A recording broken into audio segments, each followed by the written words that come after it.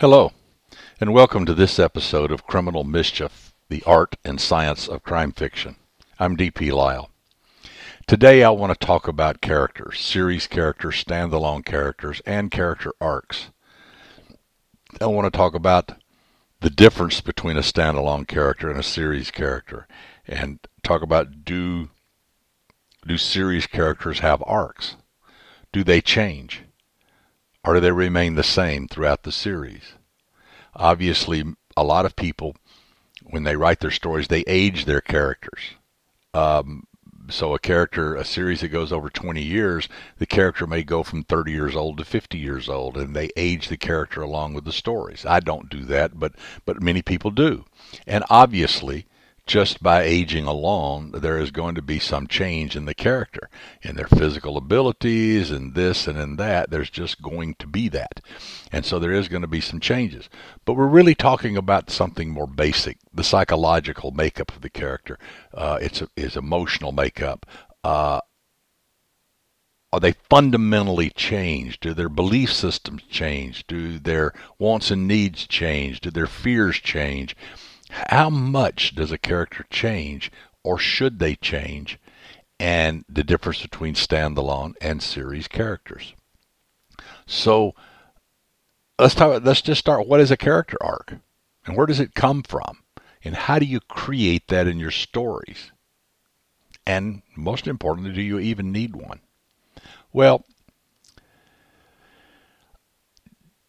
what it is and how it works and how you create it is actually fairly straightforward, because a character arc simply means that the change that the character goes through over the course of the story.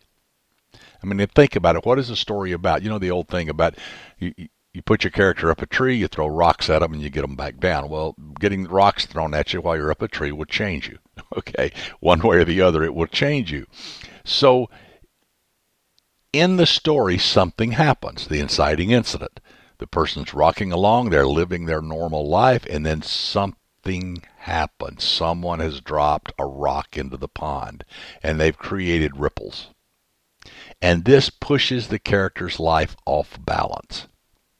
The story now is to smooth the waters. In other words, to fix that problem and get everything back to where it was before. But will it get back to what it was before? Maybe the milieu of the story, maybe all the people around it, maybe the solving of the crime, and all that will put everybody back on an even keel. But does it put the character back on the same keel? So when something happens to push a character off balance, what are we talking about here? Well, it might be a shark feeding off the shores of Amity Island, and that sure put Brody's life in a swirl. Or it might be two robots that show up babbling about some character named Obi-Wan Kenobi. Boy, that sure changed Luke's life. It might be a group of armed criminals coming in to take over a hotel in Key Largo. Oh, and by the way, there's an approaching hurricane. So you can see how all of these would change a character and cause them some stress that they have to respond to. And through their response, they become different, better or worse. It doesn't always have to be better. Take Brody, for instance, in Jaws. He lived on an island, but he didn't like water. He wouldn't go out in the water. He was terrified of the water. But what happened? The shark shows up and starts killing people. He's the chief of police. It's his job. So he has to put aside all of his fears and go out on the water to confront this shark. And of course, with one of the great secondary characters in all of movie making, Quint, he has to go out there and do his business. And he's changed. He's not the same person anymore. He now has found something within himself that he had never had before. So that's his character arc for that story. Think about Michael Corleone. Now, Michael in the Godfather series, he's the youngest brother. He's also the most normal brother. Fredo, we don't even count. Fredo's just out there. But Sonny, of course, wants to be the next Godfather. He's the oldest. And is being groomed for that role, kinda, even though he's a hothead.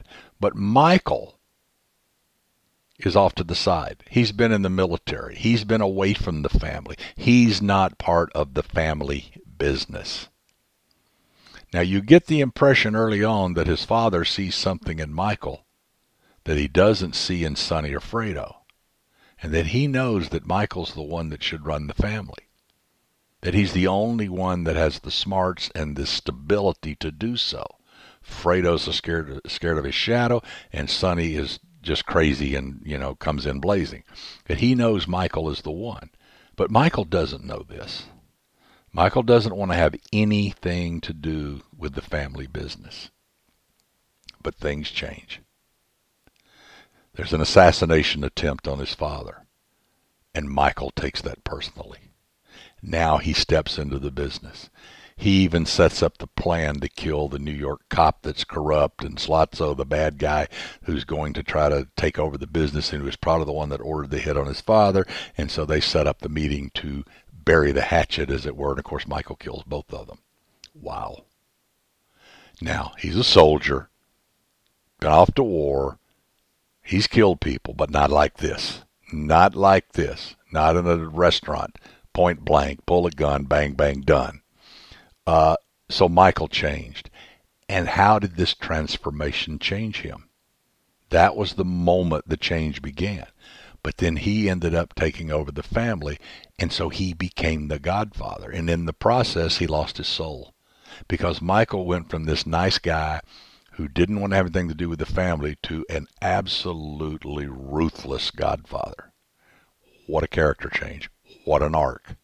But not for the positive. Michael went the other way. But that's a character arc, and that's great storytelling. Probably one of the greatest character arcs in the history of movie making. And we writers like to talk about movies because everybody saw the same movie. Everybody read a different book. Is Sarah Connor in the Terminator series. Wow. Now, if you look over the first two movies and see the Sarah in the beginning and the Sarah in the end, they're not even recognizable.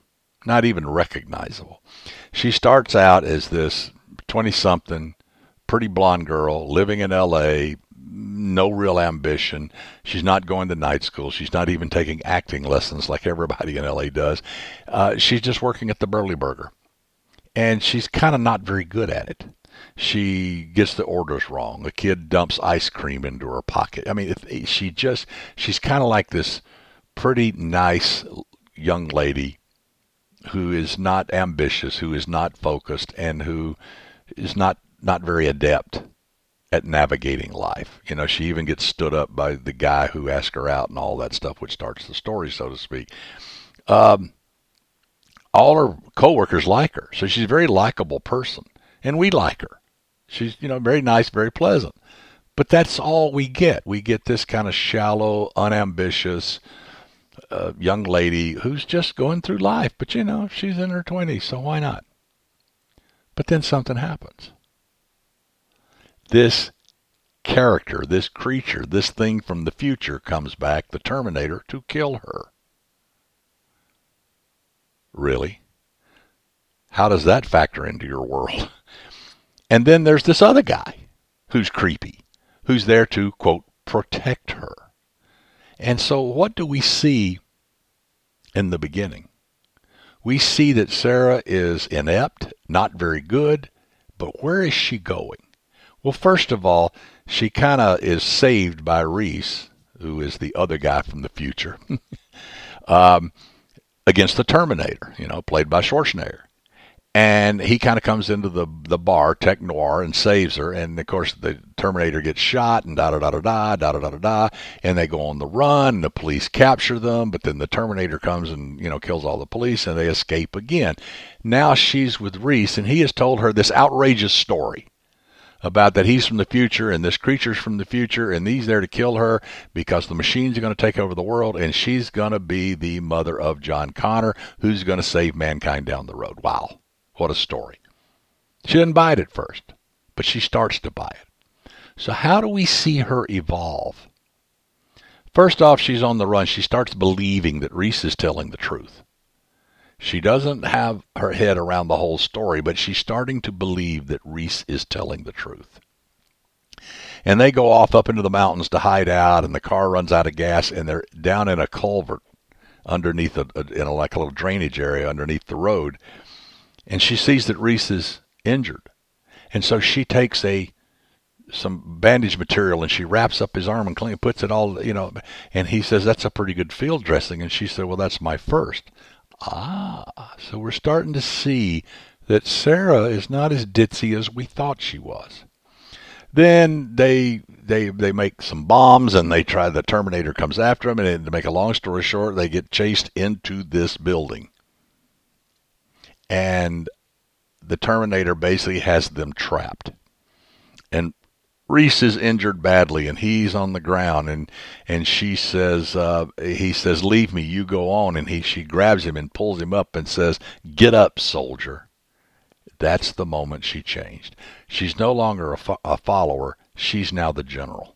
She's in charge. She has turned Reese into her soldier, and she is in charge of this, and she is not going to let this Terminator kill her. And indeed, she doesn't. And then from there, now she knows she's the only person on earth that knows the story, that knows what's really coming, what's really going to happen. And so what does she do? She goes down to Mexico, hooks up with her friends down there, and becomes a full-on warrior, and comes back and blows up Cyberdyne and all this stuff. What a character arc. So we went from a ditzy 20-something girl to a full-on warrior that is going to save the world. Wow. What a character arc. So this is great storytelling. And character arcs are very satisfying for readers because they see a change in a character that they like, and they see a change. Now, as I said, in the case of Michael Corleone, it's not always for the best, but Michael Corleone is one of the most, I guess, beloved would be the right word, characters in all of literature and movie making. Even though he goes to the dark side, we like him. We want to follow him. We want to know what's going to happen next. We may walk away saying, "Ooh, man, that's terrible," as opposed to Sarah, who we're going to say, "Wow, what a hero. What a heroine. She's fantastic."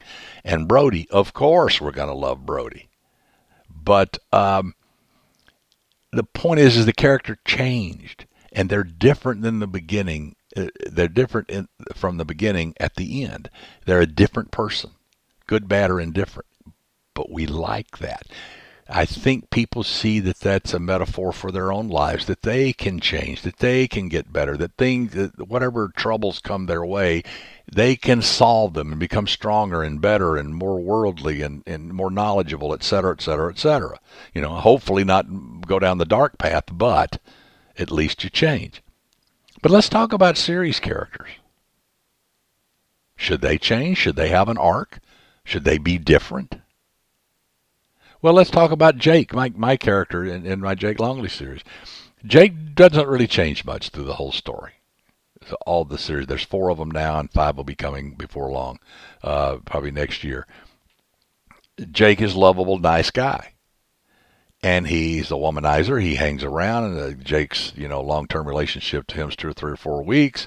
But then he meets Nicole, and he kind of falls in love with Nicole, and that changes everything. He becomes a one-woman guy, and that's a change for Jake. That's a change in his fundamental life structure and how he looks at the world.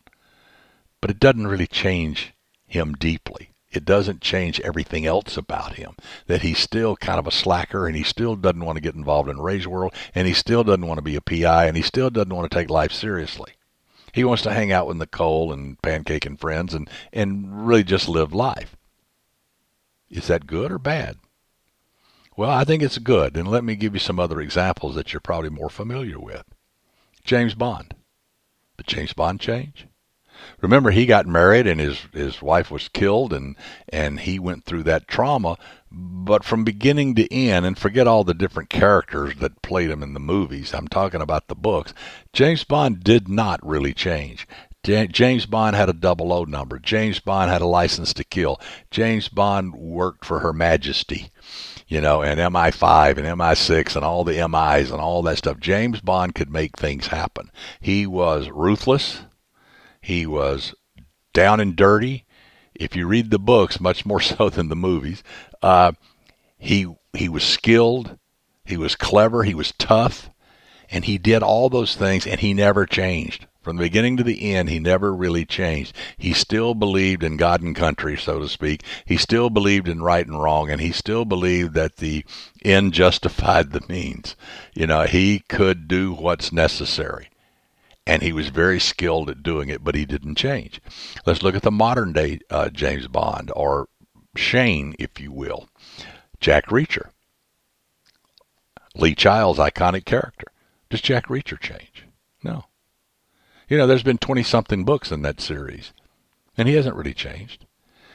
From Killing Floor all the way up to Blue Moon, you read all the stories. Jack Reacher's Jack Reacher. He is the stranger that comes into town like Shane. He confronts the bad guys. He goes to war with them. He wins, and he leaves. Just with his toothbrush. He doesn't change. He doesn't have moral crises. He doesn't have fundamental changes in his worldview. Minor little things, of course. But basically, Reacher is Reacher. He is not going to change. He is not going to be a different person. It's not going to happen. So, is that good? Why would you not have a character arc in these characters, something like Michael Corleone or Sarah Connor or Brody? Why would you not have a character arc? Well, I think the reason is that people who follow these series characters don't want them to change. They like them because of who they are. They like them because of how they view the world, how they approach the world, how they solve problems, what their skill set is, what their wants and needs and fears. They like them as they are.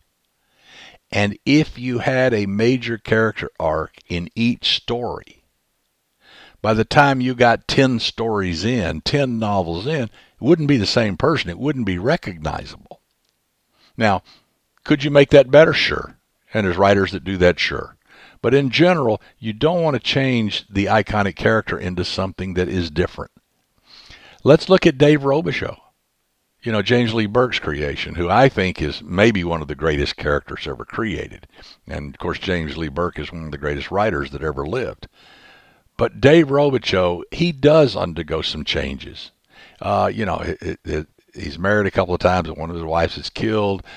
He's got a daughter. He's got, a three-legged raccoon. He was a homicide detective in New Orleans. He was an alcoholic. He lost his job. He ended up as a private investigator. He has to keep Cleet out of trouble. He falls off the wagon. He tries to keep his chips clean, so that he can stay clean and sober, but he doesn't always accomplish that. And he has his own demons, and that's what makes him such a great character, because he's so rich and so broad and so deep, and there's so much to him. But if you follow through all of this, all of these stories, he's still basically Dave. He believes in right and wrong. He will break the law to get right and wrong and justice happen. He will confront amazing odds, usually governmental and mafioso and establishment bad guys. He doesn't care, because what's right is right and what's wrong is wrong, and he often takes the side of the little guy or girl. He almost always does, but he's not afraid to act. He's not afraid to take on anybody, and he never really changes in those basic beliefs and what he does. You can say the same about Harry Bosch, Michael Connelly's iconic creation. Harry is a wonderful character, and again, he's had his drinking problems. He's had his problems with his department because he butts heads with the powers to be all the time, because he doesn't like institutional insanity, as it were, and how the corruption and the crazy rules and all the BS that goes on with any institution, including the LAPD. And he fights against that, so he's constantly in trouble. He's constantly being investigated. He's constantly being, having his job moved around, and finally ends up, getting tossed off the force and things like that.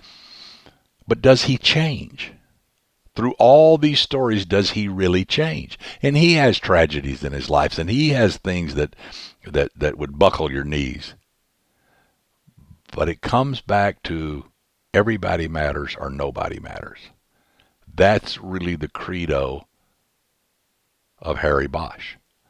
That every case is important, that every person is important, that every crime is important, and it doesn't matter who gets in the way. It doesn't matter where the power struggle goes on. It doesn't matter about the corruption. It doesn't matter what's best for him. It's what's best for that person and what's best for society in general. Everybody matters or nobody matters. So Bosch does not undergo fundamental belief system changes through this series. He remains true to himself through the whole thing. So, in summary, character arcs are great, and they really are satisfying, and they really help us see the world differently and see the effects of the world differently and how we may become better people by looking at how these people are changed, and how we may better handle adversity by seeing that there's light at the end of the tunnel. Because that's, in the end of the day, that's what reading is all about, is learning life lessons and having fun and being entertained and meeting great people. But in a series character, you're a little bit handcuffed in that. You can have changes. They can evolve. They can become better people, or they can become a little different.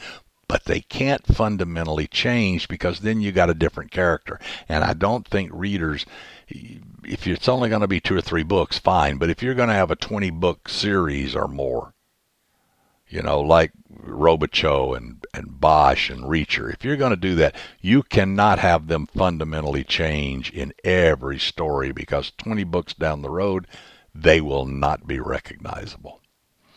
So, these aren't hard and fast rules. Remember, there are no rules in writing. Whatever works, works. But just think about all of this when you're writing your stories. I'm going to throw in one more little thing. Everybody starts a book, and they say, well, this is just going to be a one-off. It's going to be a standalone and da-da-da-da-da-da-da. And so they create this character. Be careful. Be careful. Because whatever character you create, you're stuck with. When that book hits the bestseller list and sells a gazillion copies, and your agent comes to you, oh my God, you've hit the big time, write another one. Remember, you're stuck with what you've created. So, you can't, if you start with the character you like and ends up with a character that you might not like, or ends up with a character that's different than what you originally, because you had this great story arc, remember, you're stuck with it now. You can't suddenly go unwind the clock unless you write a prequel. But most people don't do that. So series characters are fun. They're great. But remember, don't change them all that much, and create someone that you, even if you think it's a standalone, someone you think you can live with for the next, 20 years of your life, because it could happen. So until next time, this has been D.P. Lyle, and this has been Criminal Mischief. Until the next time, I'll see you.